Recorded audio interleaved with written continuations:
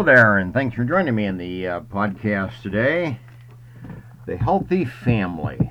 That's my topic. In fact, it's in search of the healthy family. Now, some years back, a syndicated columnist by the name of Dolores Curran, C-U-R-R-A-N, Dolores Curran, authored a syndicated book which she entitled Traits of a Happy, Healthy Family. It was published by Winston Press. And she came upon this book in this way and wrote on the topic. She surveyed 500 social workers, educators, family therapists, and church workers through a questionnaire that she sent to them, soliciting their views of a healthy family. And the responses then formed the basis of the 15 traits commonly found among families that were known to be healthy. Now, one could view these 500 professionals as being relatively representative of the population of therapists and people who deal with families in a variety of ways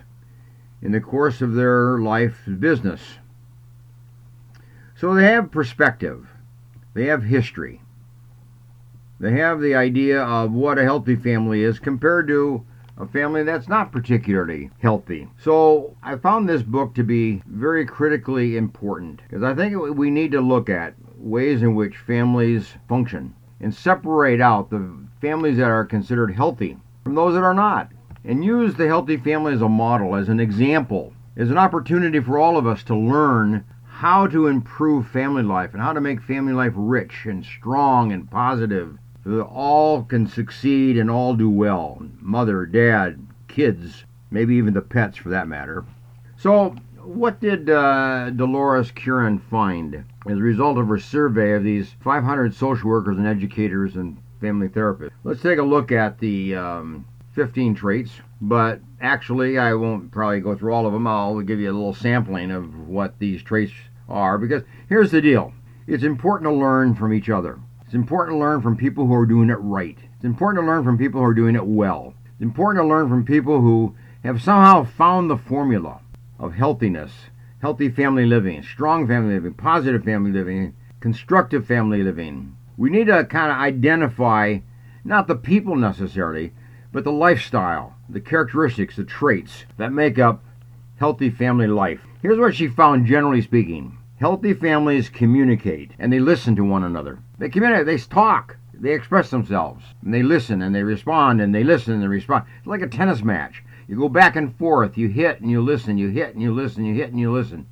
You talk and you listen, you talk and you listen. So if healthy families talk, they have a chatter, they have ideas flowing, they have emotions being expressed in words and thoughts being expressed in words and feelings being expressed in words. They use words to communicate. They use words to relate to each other.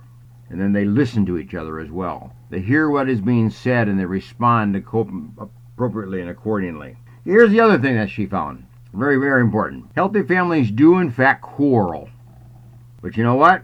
Besides quarreling, healthy families resolve their quarrels. They reconcile. They engage in reconciliation. You know, it's common when I meet with kids. I ask them, do your parents fight? Do your parents argue? Do your parents quarrel? And I often will get an answer, sure they do. Most parents do quarrel. Most parents do have differences. But then I go on and ask the next question. Do they ever come back to you and tell you how they resolved their quarreling? What they settled on? How they resolved their differences? How they settled the problem? How they solved the problem? And very few kids indicate that parents do that. Most parents quarrel, but never come back to their kids and say, you know, we were quarreling and here's what we settled on. Here's how we solved it. Here's how we resolved it. Here's how we answered the problem. Quarreling families are healthy families only if they resolve their quarreling, if they have reconciliation. And unfortunately, many families quarrel, but they don't solve it at all. Or if they don't solve it, they kind of keep it to themselves and don't show how it benefited the entire family. Okay, those are 2 points. Those are very, very important points. Let's go on to another one. Here's the third one. Healthy families express affirmation to each other and for each other, and they express mutual support. They love each other. They care for each other. How can I help? How can I be of help to you? What can we do together? Can you help me do this? Can you help me do that?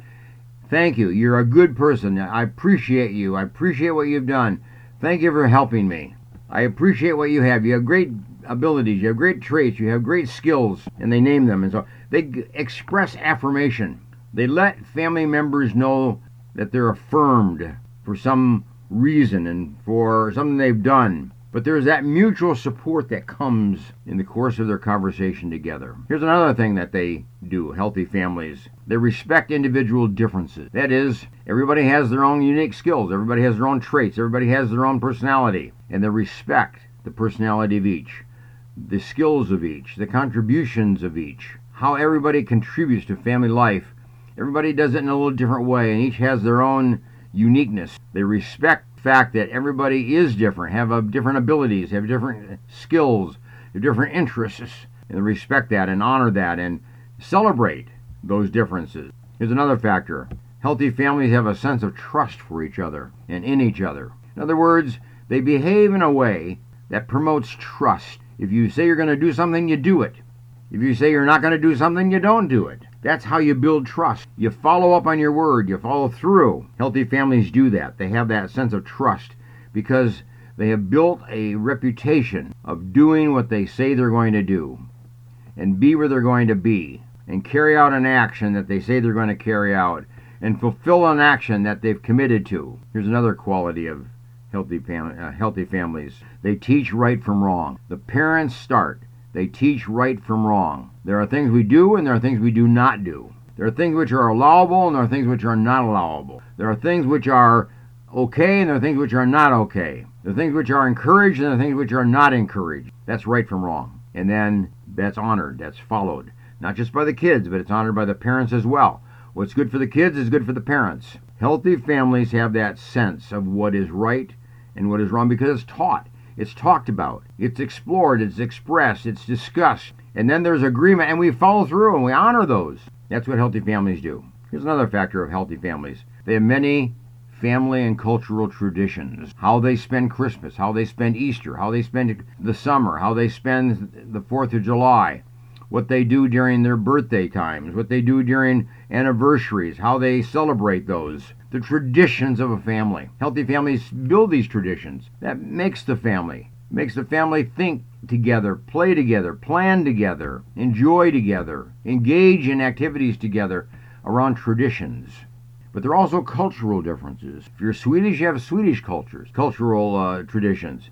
If you're Mexican, you have Mexican traditions. If you're Latino, you have Latino forms of cultural patterns of expression and enjoyment. If you're Irish, you have Irish traditions, and so on. Whatever the culture is of your family, you build the traditions of that culture. They identify with a culture. Identify with the culture of the kids, the culture of the parents, the culture of the grandparents. And here's another one. They have a shared religious faith. Healthy families have a shared religious faith.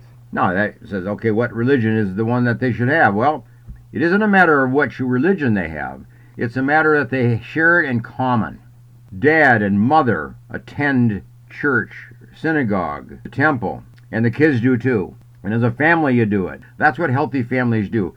They all share a faith in common. They all exercise a faith in common. They all practice a faith in common. It isn't a matter of sending the kids to church. It's a matter of, as a family, going to church and exercising religious practices within the home. Reading the Bible, praying together, memorizing of a scripture verse together, talking about religious topics, reading religious books and sharing topics and ideas and issues that are being discussed. Study the history of religion. Study comparative religions.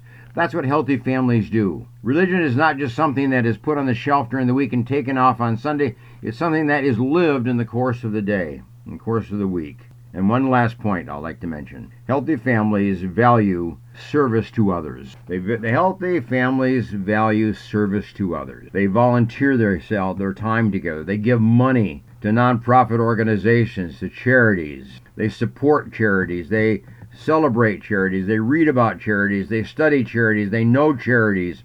They know charitable people. They do things, whether it's for the homeless or for someone else, or it's for some country, or for kids who are orphans, or whatever it might be. Healthy families together share a common interest in serving and helping others in some form of charity work. That's what healthy families do. So the question then becomes, are you a healthy family? Do you engage in healthy family practices? Are you working on becoming a healthier family today than you were last year? Day-to-day living is important, but it's important if each family member engages in a similar behavior day to day. Practice the dynamic togetherness of behaving in a similar way as a family member, supporting each other and being together and enjoying each other and celebrating each other and affirming each other and helping each other and being just part of a together family. A together family. That's the issue. So work on it, and hope this is helpful to you. Take these points down, study them, read them, make them part of your life, make them part of your family life, and you'll benefit. You'll be happier. You will have a much happier life yourself, besides contributing to a much happier life for the family in which you live. So go back to your own family when you were raised. The family, was that a happy family? Was that a healthy family that you were raised in? What about the family you're raising now? Is it a healthy, happy family? Are you doing it? Make some comparisons. Improve yourself. Thanks for joining me, and bye for now.